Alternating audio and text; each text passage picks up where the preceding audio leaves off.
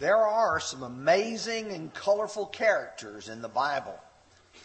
Perhaps none with a greater colorful character than that of Elijah in the Old Testament. I mentioned to you last Sunday morning that we were going to have a few lessons directed toward the life and times of Elijah and Elisha, those two great of the preaching prophets, as in contrast to the writing prophets like Isaiah through Malachi. I think we need to spend a little bit of time to appreciate some of the things that they said in order for us to orient our minds toward what we want to study today. I want to begin by asking a few questions. Is one religion as good as another?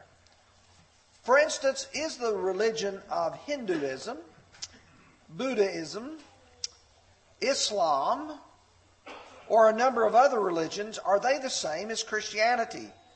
Does it really matter? Does it matter what one believes as long as he is sincere? You know, if you have a man, for instance, who might be in a southeastern Asian country like Thailand or Vietnam who believes in Buddhism, as long as he's sincere in that belief, does that make it all right and acceptable to God? Now we get a little more direct. Is it wrong to call out another religion and point out where they are wrong? Would it be appropriate to say that Islam is not a peaceful religion, but is one that is full of hatred and desires to inflict harm on others if they are not willing to convert to Islam? Is it wrong to put people on the spot about their choices? And I realize that many of you may begin to say, this is not comfortable. When Elijah stood on the top of Mount Carmel and he told the children of Israel, how long will you go limping between two opinions? If Baal is God, follow him, but if the Lord is God, follow him. There's a challenge that is before us. And so this morning we're going to talk about lesson number 2, Elijah, conflict and a contest. And you can go ahead and open your Bibles to 1 Kings chapter 18, and we're going to begin our study there.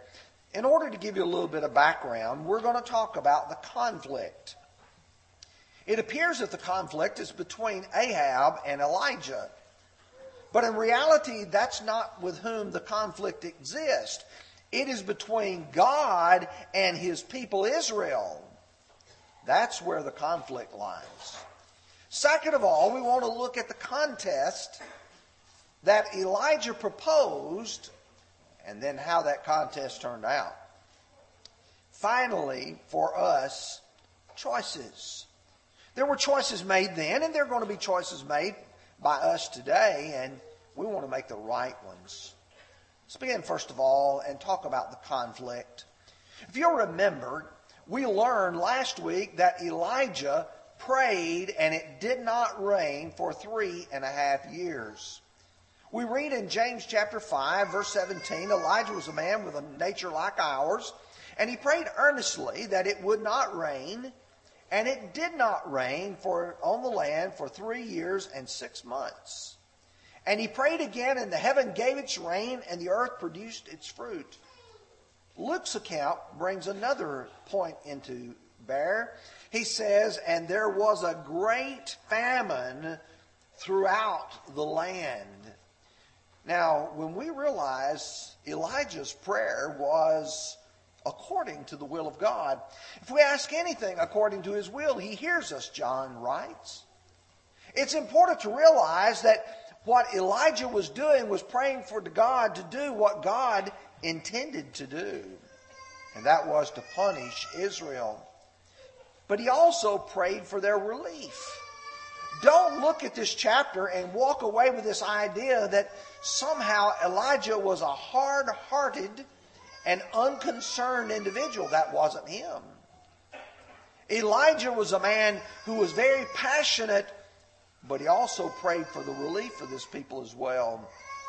You see, this famine, this drought was brought about to bring correction.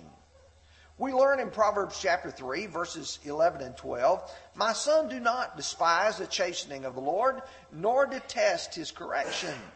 For whom the Lord loves, he corrects, just as a father the son in whom he delights." God did not hate Israel. God loved Israel.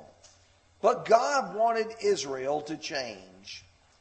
You see, the truth is there was a great conflict between God and his people.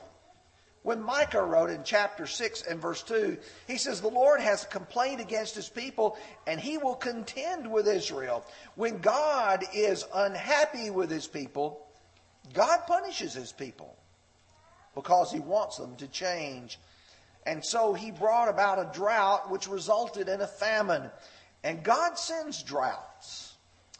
In the book of Haggai, chapter 1, verses 10 and 11, he says, "The heavens above you withhold the dew, and the earth withholds its fruit. For I have called for a drought on the land and on the mountains, on the grain and the new wine and the oil, and on whatever the ground brings forth, on men, livestock, and all the labor of your hands." You see, God would say, "I want a drought." That drought is to teach a lesson. God likewise sends famines. Yes, people starve due to their own choices. In 2 Samuel chapter 21, verse 1, "Now there was a famine in the days of David for 3 years. And year after year, David inquired of the Lord. And the Lord answered, 'It is because Saul and his bloodthirsty house, because he killed the Gibeonites.'" You see, there had been a treaty made with the Gibeonites, and Saul didn't live up to it. How bad can those famines be? Well, there's one described in 2 Kings chapter 6, and it says, "And there was a great famine in Samaria, and indeed it was besieged until a donkey's head was sold for 80 shekels of silver." You say, "Well, man, I'd never eat a donkey's head." You get hungry enough, you would. If a drought came and you couldn't get anything else. But here they pay 80 shekels of silver for a donkey's head and 1/4 of cab of dove droppings for 5 shekels of silver. Now you might think, well, they're not eating the dove droppings. That's the fuel. That's what they cook with. But the truth is, famines can be awful. There was one prescribed in Amos chapter 8 and verse 11, a famine for the hearing of the words of the Lord.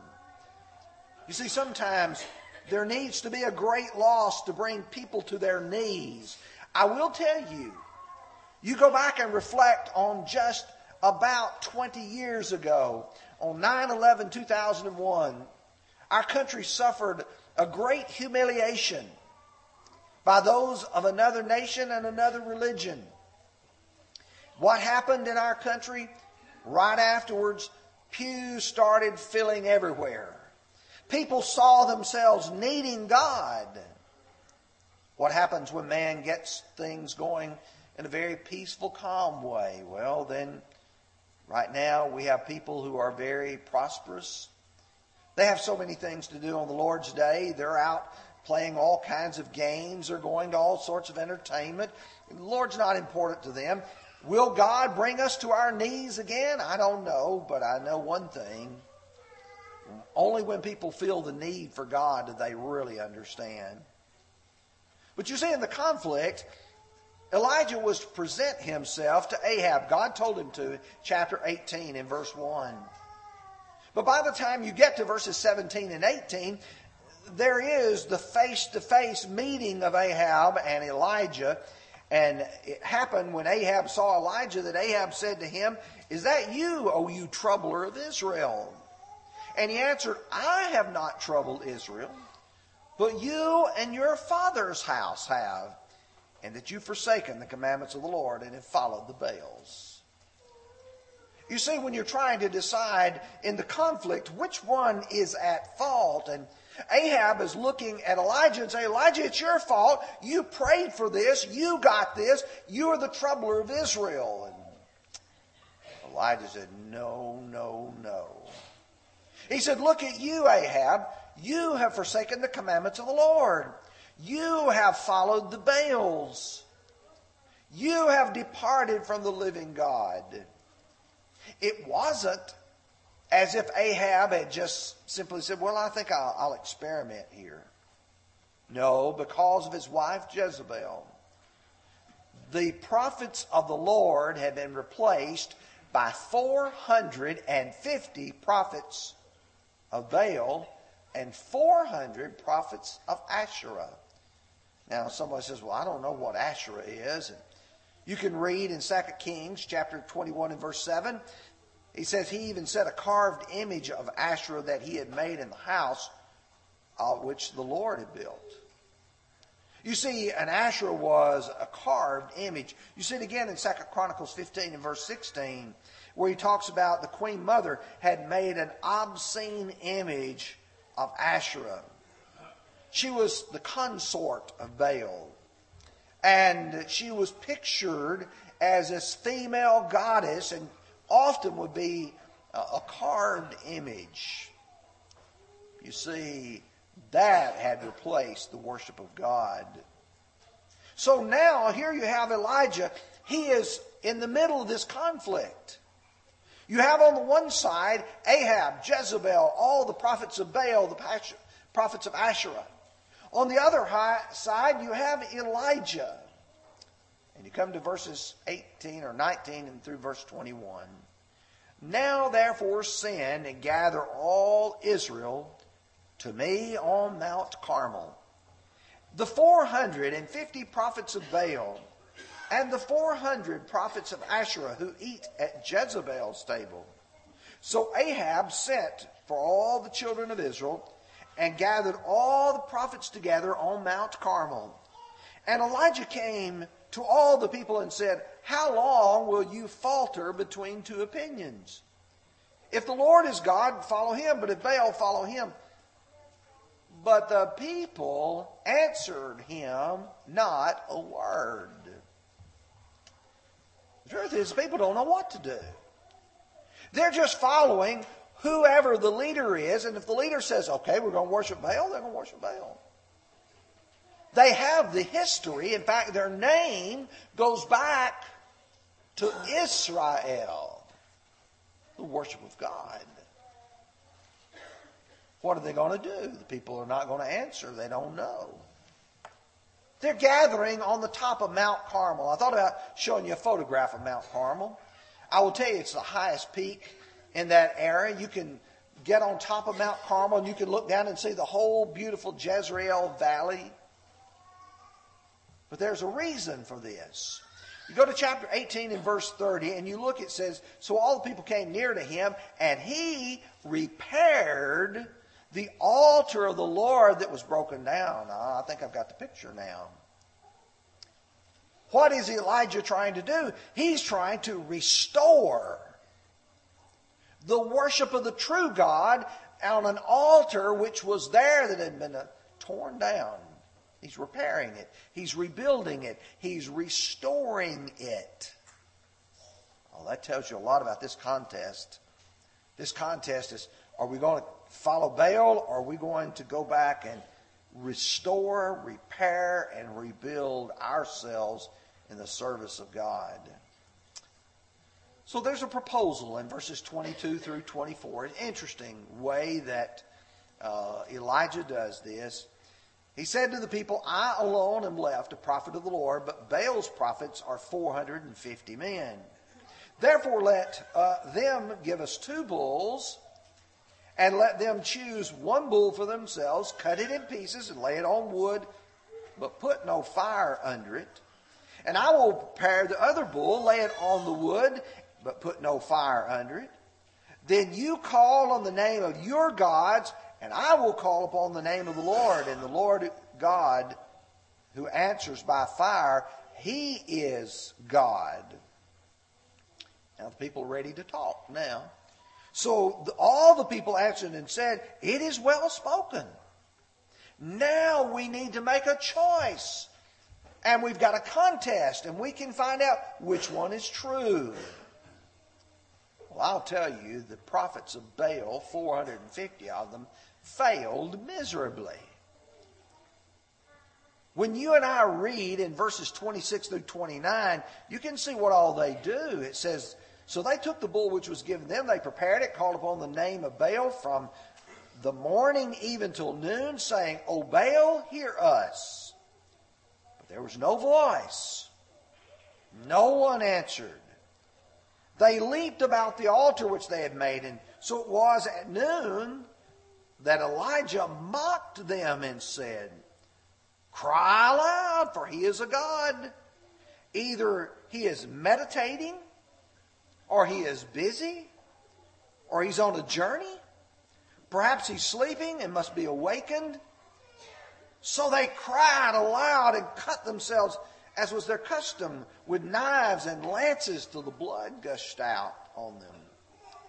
And when midday was past, they prophesied until the time of the offering of the evening sacrifice. But there was no voice. No one answered. No one paid attention. I can tell you, you can visualize. Here's this altar they built, and what are they doing? They're just running around it, cutting themselves, screaming, hollering. And no answer. Then comes Elijah with his part of the contest. But he makes his part even more difficult. Look with me at verses 32 through 35. Then with the stones he built an altar in the name of the Lord, which he had made a trench around the altar, large enough to hold 2 seahs of seed. And he put the wood in the order, cut the bull in pieces, and laid it on the wood, and said, Fill 4 water pots with water, and pour it on the burnt sacrifice and on the wood. And he said, do it a second time. And they did it a second time. And he said, do it a third time. And they did it a third time. So that the water ran all around the altar, and he filled the trench with water. Verse 38. Then the fire of the Lord fell and consumed the burnt sacrifice, and the wood, and the stones, and the dust, and it licked up the water that was in the trench. I want you to visualize that. I've been nearby when lightning has struck. I can tell you it's a fearful situation. In fact, it wasn't too many years ago that I'd come out in front of the building. Lightning struck, and Brother Ronnie Prince was right next to the tree. I was worried about him. Blow bark halfway across the parking lot. I mean, it was loud and blinding. Fire came down and consumed that altar, consumed the wood, consumed the stones, consumed the dust, and the water in the trench. You know what happened? There's no doubt who won the contest. Verse 39 says, Now when all the people saw it, they fell on their faces and said, The Lord, He is God. The Lord, He is God. I imagine they said it a few more times after that as well. Who won the contest? No question about it. But there's consequences for the losers. You have to step back and say, okay, now, if the Lord is God, what about the Baals? They're not God. And so Elijah commands in verse 40, Seize the prophets of Baal. Do not let one of them escape. So they seized them. And Elijah brought them down to the brook Kishon and executed them there. 450 prophets. Some might say, boy, he's mean. Elijah was taking vengeance. Oh, no, he was doing what God had prescribed. Deuteronomy 18, verse 20, he said, If a prophet presumes to speak a word in my name, which I've not commanded him to speak, or speaks in the name of other gods, that prophet shall die. Oh. The death of those prophets of Baal was because they were promoting a false religion. Now, with a few minutes left, let's talk about some choices. We all make choices in life. Some of them are inconsequential. You may choose to style your hair in one way or another. You may choose to color it. You may choose to cut it all off.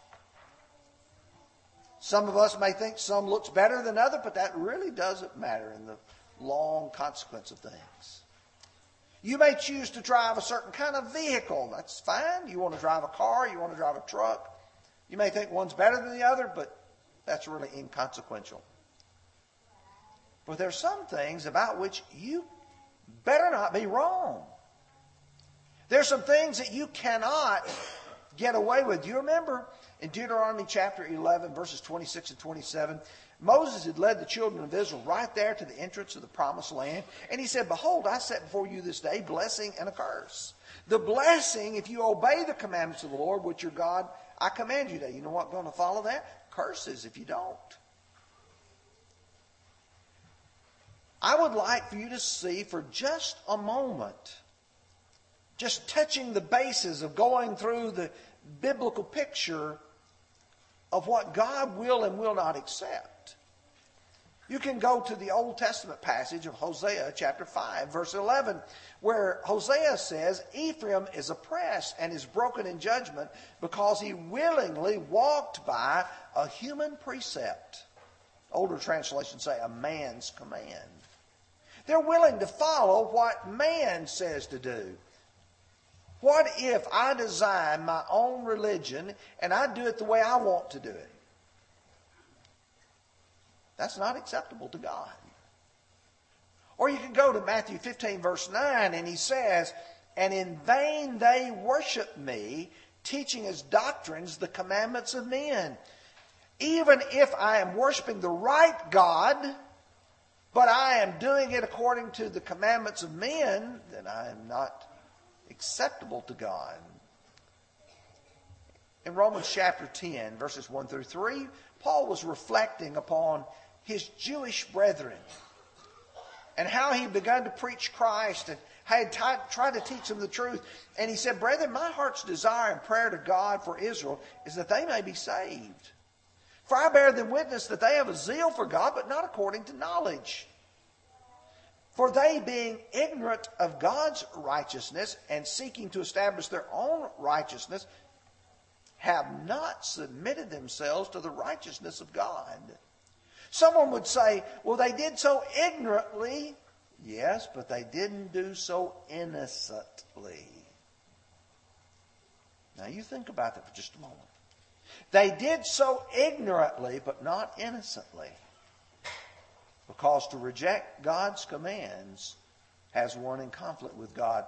In 2 Corinthians chapter 6, verses 14 through 16, Paul's writing to a city and to a church that's in a very pagan place. There's a lot of worship of false gods, worship of idols. And he tells them, do not be unequally yoked with unbelievers. For what fellowship has righteousness with lawlessness? And what communion has light with darkness? And what accord has Christ with Belial? Or what part has a believer with an unbeliever? And what agreement has a temple of God with idols? For you are the temple of the living God. As God has said, I will dwell in them, and I will walk among them, and I will be their God, and they shall be my people. You see, somewhere along the line, we have to say, what is right? What is true? And follow the truth. Number 2, standing against error is right. Oh, but I thought the world we live in today says, oh, don't ever criticize anything anybody else believes. Oh, you can't criticize a person if they want to believe this about sexuality, where the person wants to be a homosexual or a transgender or what. Oh, you can't speak out against that. Oh, but we've got to. We've got to. Galatians 2 verse 5, Paul said, to whom we did not yield submission for an hour, that the truth of the gospel might continue in you. We can't give up and we can't give in. 1 Timothy 1 and verse 3, as I urged you when I went into Macedonia, remain in Ephesus, that you may charge some that they teach no other doctrine. He would write them in the book of Ephesians in chapter 5 and verse 11, have no fellowship with the unfruitful works of darkness, but rather expose them. A third thing that we have to realize about choices, you don't always follow the multitude.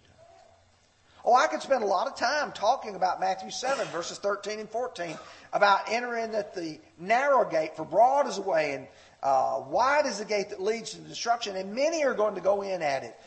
For narrow is the gate, and difficult is the way that leads to life, and there are few who find it. Oh, we've got this idea somewhere in our minds that if the majority is accepting it, it's got to be right.